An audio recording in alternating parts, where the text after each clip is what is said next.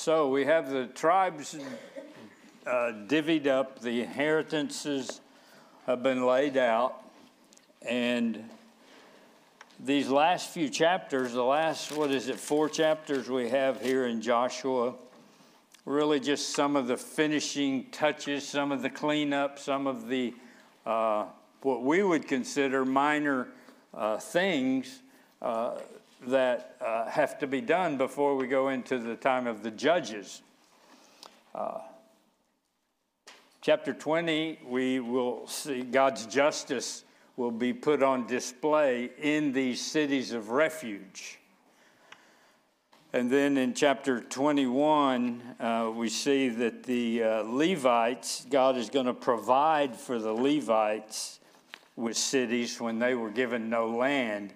And we'll see some of the importances of each of those. Let's look at chapter 20. I'm going to read the first 6 verses first, then we'll come back to the rest of it. Then the Lord said to Joshua, "Say to the people of God, appoint the cities of refuge of which I spoke to you through Moses, that the manslayer who strikes any person without intent or unknowingly may flee there. They shall be for you a refuge from the avenger of blood. He shall flee to one of these cities and shall stand at the entrance of the gate of the city and explain his case to the elders of that city. Then they shall take him into the city and give him a place, and he shall remain with them. And if the avenger of blood pursues him, they shall not give up the manslayer into his hand, because he struck his neighbor unknowingly and did not hate him in the past. And he shall remain in that city until he has stood before the congregation for judgment, until the death of him who is the high priest at the time. Then the manslayer may return to his own town and his own home, to the town from which he fled." So, following through on the instructions of Moses, we could go Numbers 35 throughout deals with this murder and manslaughter, the issue, and so what they're doing, Moses had said 3 cities in the land. When you invade the land, you'll make 3 cities for refuge. And if God happens to enlarge your borders, put 3 on the other side of the Jordan River also. So we'll see that there'll be 6 cities of refuge for the manslayer, for manslaughter. Not for the murderer, but for manslaughter. One who kills without intent. In fact, in Deuteronomy 19:6, the one who commits manslaughter says he does not deserve to die. Moses, preaching God's word to the people, says he doesn't deserve to die. So what we see from God's law is the motives and the intents are taken into account when it comes to God's law. I'm not sure where this quote, "A man without a murderer's heart should not suffer a murderer's punishment," would be the principle there. So they set up these cities of refuge for temporary refuge from the avenger of blood. Now, this person, the avenger of blood, is the technical term. It's a near relative to the one who has died, is not only given the privilege, if you will, to chase someone down, to avenge the blood against the family, but he also has the responsibility. So when someone's killed, this relative is charged and privileged with taking vengeance. But for the manslayer, he needs to go into the city of refuge, and he's safe for the time being. It's just a temporary thing. In the heat of the moment, take the law into his own hands before the case is heard and played out. So really no vigilante justice. The vengeance really belongs to the Lord, but justice is meted out here in God's way, and that must win the day. And so he sets up these cities of refuge. Beginning in verse 7, we're going to see these cities of refuge. Let's see. Okay, let's just look at verse 7. So they set apart Kadesh in Galilee, in the hill country of Naphtali, and Shechem in the hill country of Ephraim, and Kiriath Arba, that is Hebron, in the hill country of Judah, and beyond the Jordan, east of Jericho, they appointed Bezer in the wilderness on the tableland from the tribe of Reuben, Ramoth Gilead from the tribe of Gad, and Golan in Bashan, the tribe of Manasseh. So there's the cities. If we were to go to Numbers, it would say map out the land, sort of put them in 3 sections on each side, and have these cities of refuge where if someone does this, unintentionally kills somebody, they don't have to go all the way from one end of the country to the next. So there's the city of refuges as they're set up. Strategically located. They're told to fix the roads so that there's easy access to these to get into the safety for the sake of the manslayer.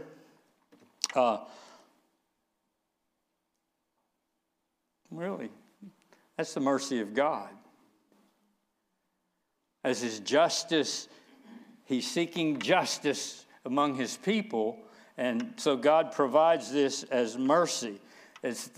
And we also have the picture of the sanctity of life that's foundational to all of God's laws. Both the life of the deceased and the life of the one who is the manslayer. But though it's protection from him, it's also exile. It's, in one sense, a prison. Because the case is going to be heard. And yes, he's protected.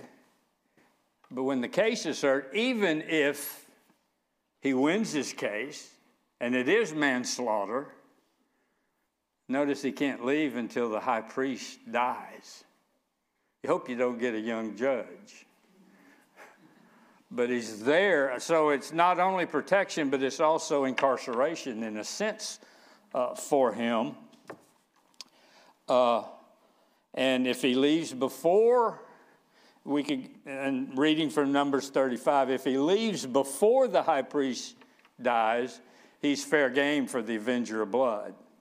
His protection is gone. So it's both a refuge and it is also a prison. Even if it's unintentional, the costliness of taking a life is part of God's justice.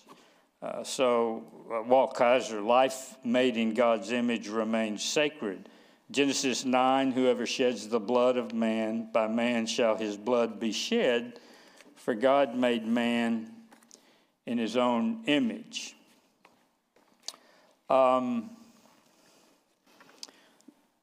There is a sense in which this could be a foreshadowing of the death of the Lord Jesus. I think not everybody interprets it this way, but let me just play it out for you. I'm reading from Numbers 35.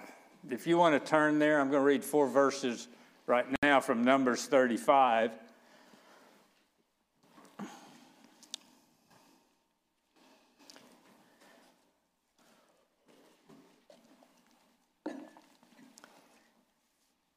He's in the middle of a thought about murder and manslaughter, and he says, moreover, you shall accept no ransom for the life of a murderer who is guilty of death, but he shall be put to death. And you shall accept no ransom for him who has fled to his city of refuge, that he may return to dwell in the land before the death of the high priest. So if he goes before the high priest dies, no ransom, he cannot. He's fair game.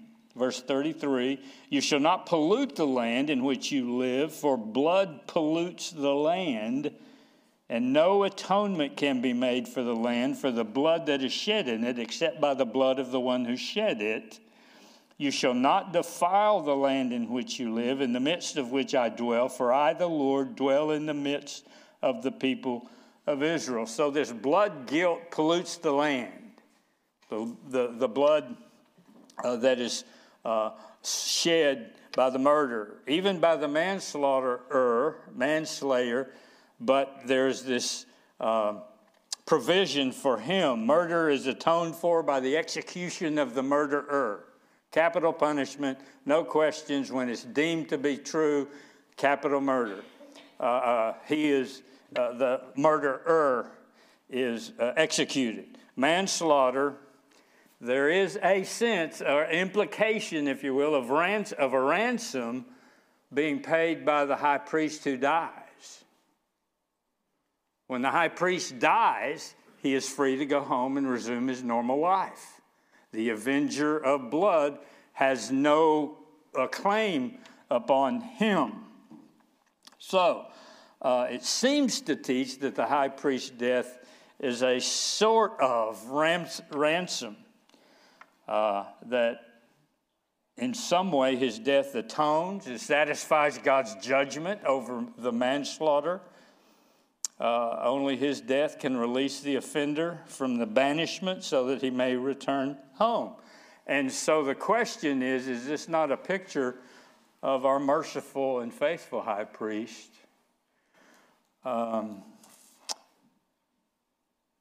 Who made propitiation for our sins? Not everybody would look at it that way, but the death of the high priest frees the manslaughterer. And the death of our great high priest, the Lord Jesus, frees us. And then verse 9, this chapter closes. Anybody want to comment on that or have questions or answers or something?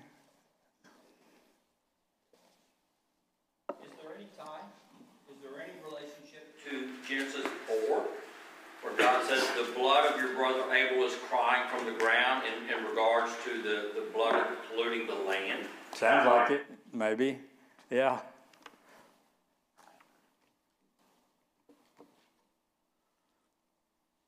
Okay, verse 9. These were the cities designated for all the people of Israel and for the strangers sojourning among them, that anyone who killed a person without intent could flee there, so that he might not die by the hand of the avenger of blood till he stood before the congregation. My notes here, I put the Jews' big miss. Because even in Joshua's day, God is making provision for non-Jews. The Jews did not recognize God even considered them.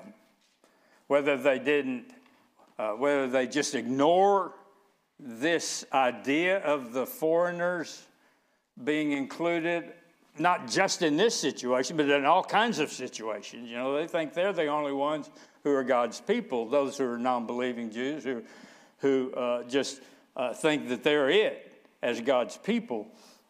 Here, it's the sojourners are included in being safe in the cities of refuge. The foreigners, those who are really kind of maybe dwelling in the land but not Jewish.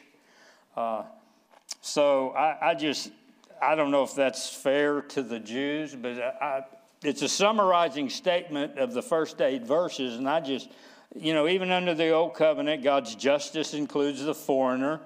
God's justice is part of natural law, the natural law of God. You know, we don't have the Mosaic law yet, but God's natural law is to include them. It's according to his character. He executes justice for the fatherless and the widow and loves the sojourner, giving him food and clothing. That's in Deuteronomy.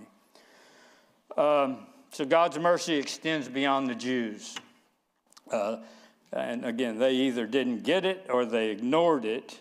But here it is where God delights even to bring those who are far off near to him in one sense. Again, thinking of the language in Ephesians where he's broken down the wall. The Jews ignored or dismissed God's mercy, extending mercy or grace to non-Jews. So that's chapter 20, the cities of refuge that put God's justice on display. Now in chapter 20, the cities and pasture lands allotted to Levi, so God's provision for the Levites is on display here, where the cities of the Levites are outlined. We can look at verse 4. Let's see, okay, we can do this. Verse 4. The lot came out for the clans of the Kohathites. So those Levites who were descendants of Aaron, the priest, received by lot from the tribes of Judah, Simeon, and Benjamin. So there's, this is, and then there's 13 cities that the Levites are given within that circle. Okay? The Kohathites, who are ancestors of Aaron. Verse 5, the rest of the Kohathites received by lot from the clans of the tribe of Ephraim, the tribe of Dan, and the half-tribe of Manasseh. So there's 10 cities here in that circle. So we got 13 and 10. Then the next verse, the Gershonites received by lot from the clans of the tribe of Issachar, from the tribe of Asher, and the tribe of Naphtali. 13 cities. There's those 13 cities. And then the next verse, the Merarites, according to their clans, received from the tribe of Reuben, the tribe of Gad, and the tribe of Zebulun, 12 cities. So there's 13, 13, 12, 10, 26, what is that? 26, 38, and how many? 48. Yeah, 48 cities. So these are Levites. What's the Levite job? Okay, priests. And they also did some teaching of the law. So we've got these spiritual men spread out throughout the whole country in these cities. Go back to verse 1 now, and let's read the first 3 verses. Then the heads of the fathers' houses of the Levites came to Eleazar the priest, and to Joshua the son of Nun, and to the heads of the fathers' houses of the tribes of the people of Israel. And they said to them at Shiloh in the land of Canaan, the Lord commanded through Moses that we be given cities to dwell in, along with their pasture lands for our livestock. So, by command of the Lord, the people of Israel gave to the Levites the following cities and pasture lands out of their inheritance. And then those next 4 verses list out in general where these cities are. So, again, they're calling upon the law that God gave to Moses. The promises of Moses are now being fulfilled here at the end of Joshua. So the Lord instructed Moses to give the Levites cities for their flocks mostly, and then where to live. They remembered God's promise, and they come to Joshua, Eleazar the priest, and the people, the leaders of Israel, and they asked for what the Lord had authorized through Moses. If you remember, Caleb did the same thing when he came and asked for his land. Then the daughters of Zelophehad came and asked Joshua and the priest for a portion of land because there were no sons. Now these Levites are doing the very same thing. Look at verse 2. Just the Lord commanded that we be given cities to dwell in.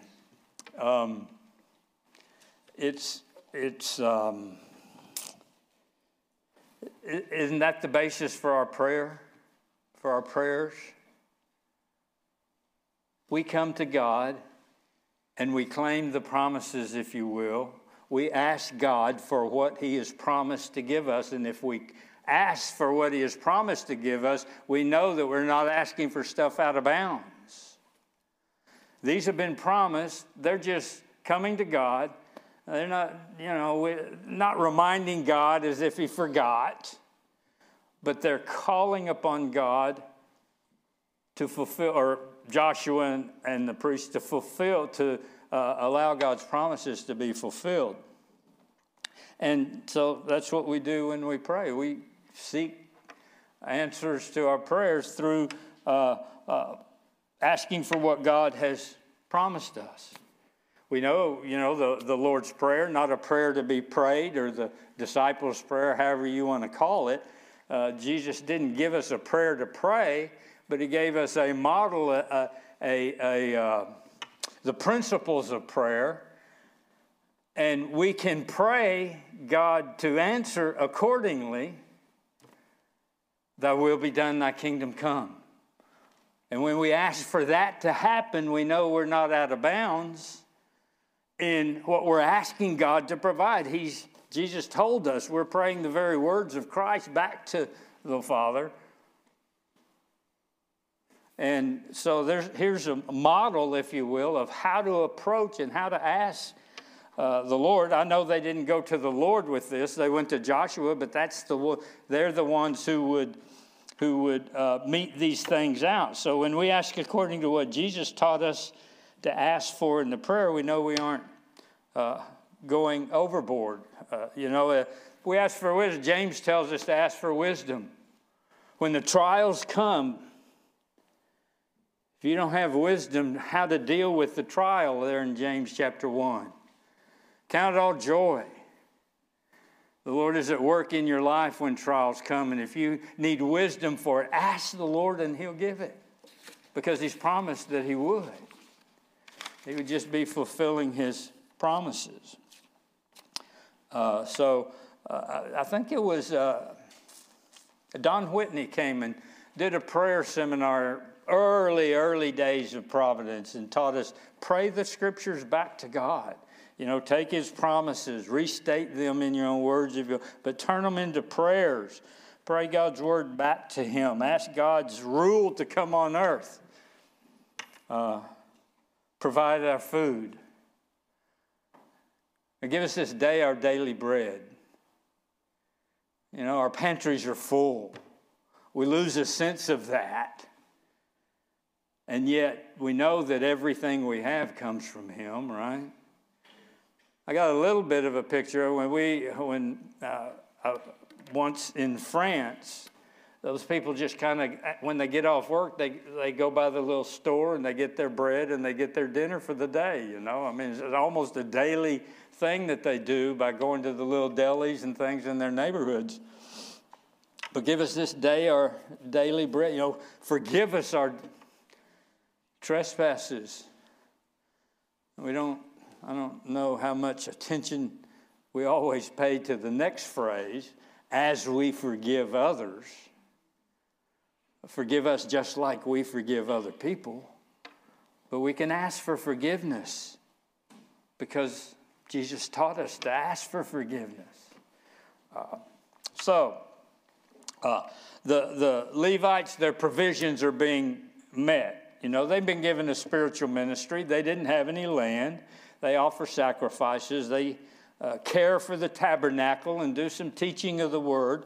But they also need a house, a place to live. And they need a pasture land for their flocks, for their livestock. And, churches need the same. Christian ministry, the kingdom enterprise, the kingdom work needs the same. And the Lord provides for His work, both in the church and outside the church. And we do our best here to care for both. In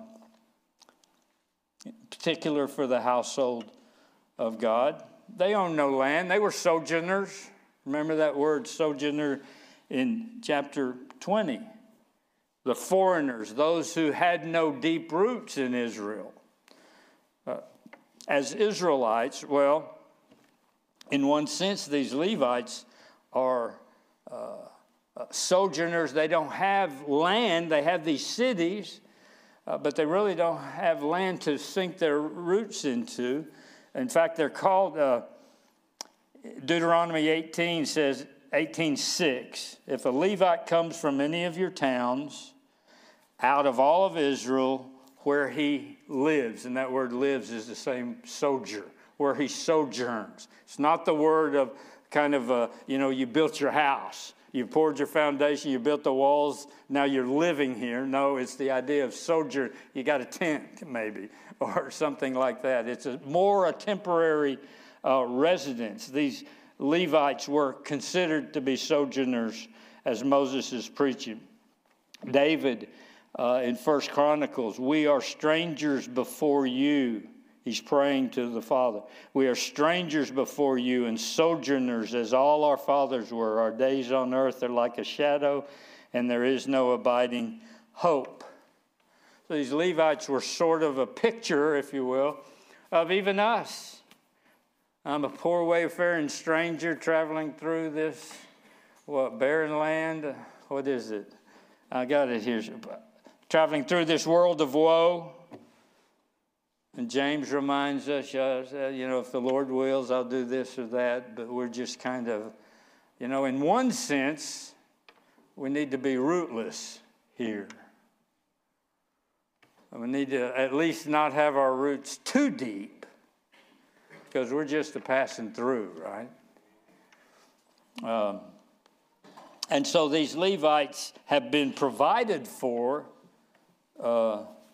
by God, by promise, and now they're being given their cities.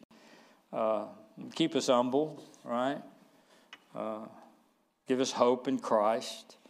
And they've been spread out through the land now, and they are to be guardians of the worship of God in these cities, to maintain that faithfulness to God in the nation as they are now beginning to settle in. Now we'll see that quickly they turn their backs in Judges as they follow. But these Levites are scattered throughout the kingdom, throughout the country, as God's stewards, as the ambassadors. Calvin says they were everywhere to keep watch and preserve the purity of worship. And as we know, that they're called the stiff-necked people, and their purity of worship was hard to maintain for only a remnant. Calvin goes on, the Levitical cities were bases of operation to infiltrate each tribe and teach the Lord's covenant. And so every tribe is mentioned in these four circles. I've added a little fifth because Zebulun goes down with Gad and Reuben. I don't know why they're disconnected, but that's the way the Lord saw fit. They're disconnected because God said so in Joshua 21.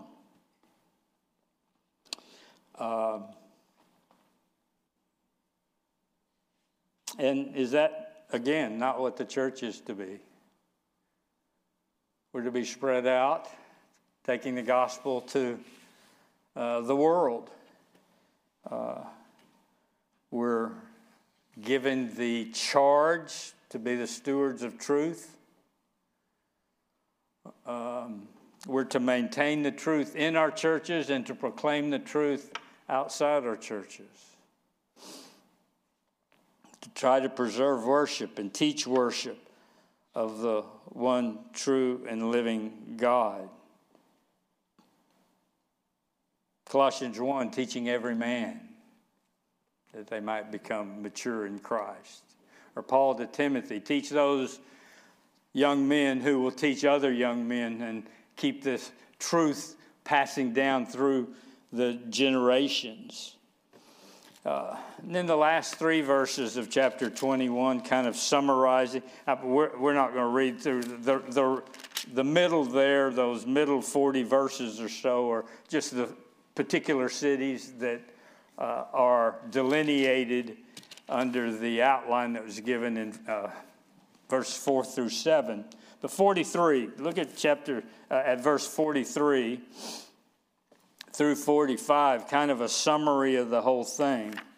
Chapter 43 verse 43, thus the Lord gave to Israel all the land that he swore to give to their fathers, and they took possession of it, and they settled there. So this is where Israel lives. This is like chapters 13 to 21. This is where they are, where Israel is presently. Verse 43 kind of summarizes that. Verse 44, and the Lord gave them rest on every side, just as he had sworn to their fathers. Not one of all their enemies had withstood them, for the Lord had given all their enemies into their hands. There's a summary of the first 12 chapters as they're making the conquest. And then verse 45, not one word of all the good promises that the Lord had made to the house of Israel had failed. All had come to pass. And that's just kind of a summary of the whole book of Joshua. I mean, there's concerns here, right? Do you have any concerns about what verse 45 says? Remembering what we've gone over?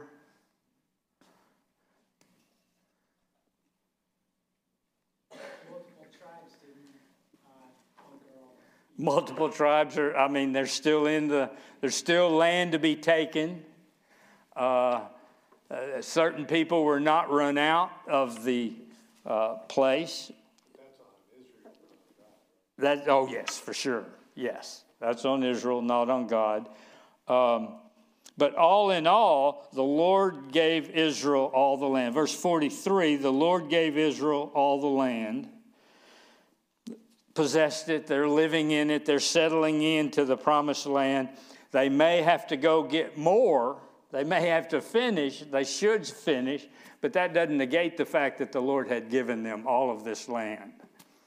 The Lord gave them, verse 44, the Lord gave them rest. They were victorious in the land by conquering their enemies, and there may be more battles to be fought, but still the Lord had given them rest at this point in Joshua. And then, this is just kind of a summary praise to the Lord. It's better to, here's what Dale Ralph Davis encouraged us about. We kind of like to find these things to quibble over. He says, better to hear the word than to try to explain all the difficulties. These three verses gather up Joshua this far. It's kind of a doxology right here to this far in the book of Joshua, like chapter 11 in the doxology at the end of Romans 11, where those three or four verses maybe of the greatness and the glory of God at the end of his 11 chapters of doctrine. And how marvelous is the work of God. Oh, the depth of the riches and the wisdom and the knowledge of God. And here it's sort of, how firm the word and the promises of God. So that's chapters 21 and 22. Look at verse 43. The Lord gave Israel all the land that he swore to give to them. Verse 44, the Lord gave them just as he had sworn to their fathers. And then 44, the good promises that the Lord, 45, the good promises that the Lord had made. So the emphasis here is God's word has been fulfilled. Just as God swore, it's happened. And so it's a praise to the faithfulness of God. In every case, the Lord gave what he swore. Important theological statements about God and who he is and Israel and God's people, but it's also giving praise and worship to God. You know, the theology that we have is not very helpful if it doesn't lead us to praising the Lord, to doxology, right? And so God's faithfulness is shining through. I mean, you go to salvation history. You remember when Abraham passed through the land, and is given the promise of the land in Genesis 12. And it says, at that time, the Canaanites were in the land. And then in 15, I am the Lord who brought you out of Ur of the Chaldees to give you the land to possess. And then in 18, when the angels or the three men come to Abraham and Sarah and say, in a year from now, you'll have a child. And now Abraham and Sarah were old and advanced in the years, and the way of women had ceased with Sarah. What are these? I can't remember. What are the odds that these promises right here in Genesis are going to be fulfilled? You know, you're not going to bet a lot of money. You're not going to do what Mattress Mac does.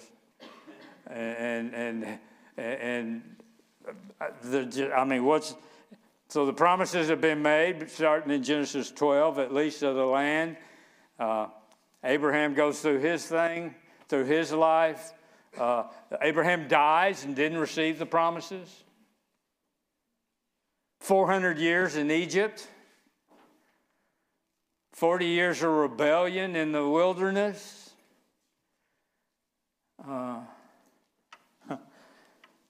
You know, it hardly looks like God is fulfilling his promise.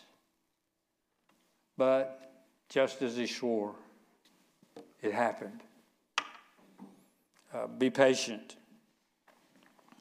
The Lord broke down all the barriers, gave them victory, and his faithfulness shines through.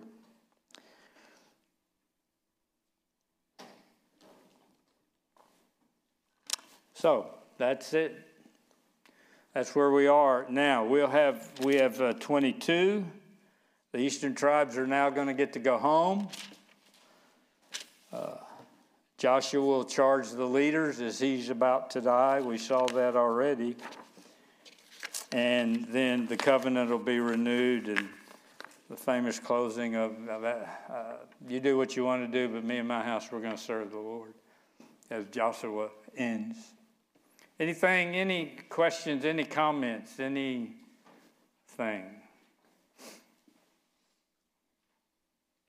Okay. I was told we don't have catechism for the pre-K and the Ks tonight. We don't have teachers for catechism for tonight. We need a couple of volunteers to do catechism. I have to lead the devotion, or I would do it. But the next class, maybe. I don't want to. Anyway, we need a couple of volunteers to work with the pre-K and the kindergarten. That's around the corner, right? Across from the nursery? Okay. So, if the Lord would encourage you, it would be a joy to be with them. A task and a joy. Anything before we close? Okay. Tom, are you starting a series this Sunday, or will you be continuing to preach? I'm picking up from Luke. At chapter 9, verse 51, where he set his face towards Jerusalem. Kind of a turn in the book of Luke. That's where we'll be Sunday. And do you want to mention those topics that we're going to have for Sunday school? Yeah, 2 classes. A marriage class that will meet in the sanctuary, right? Isn't that what we decided? Marriage class will meet in the sanctuary. That will be a video. And then the how to change. Is that the name of it? How to grow and change. We'll meet in here. Yeah.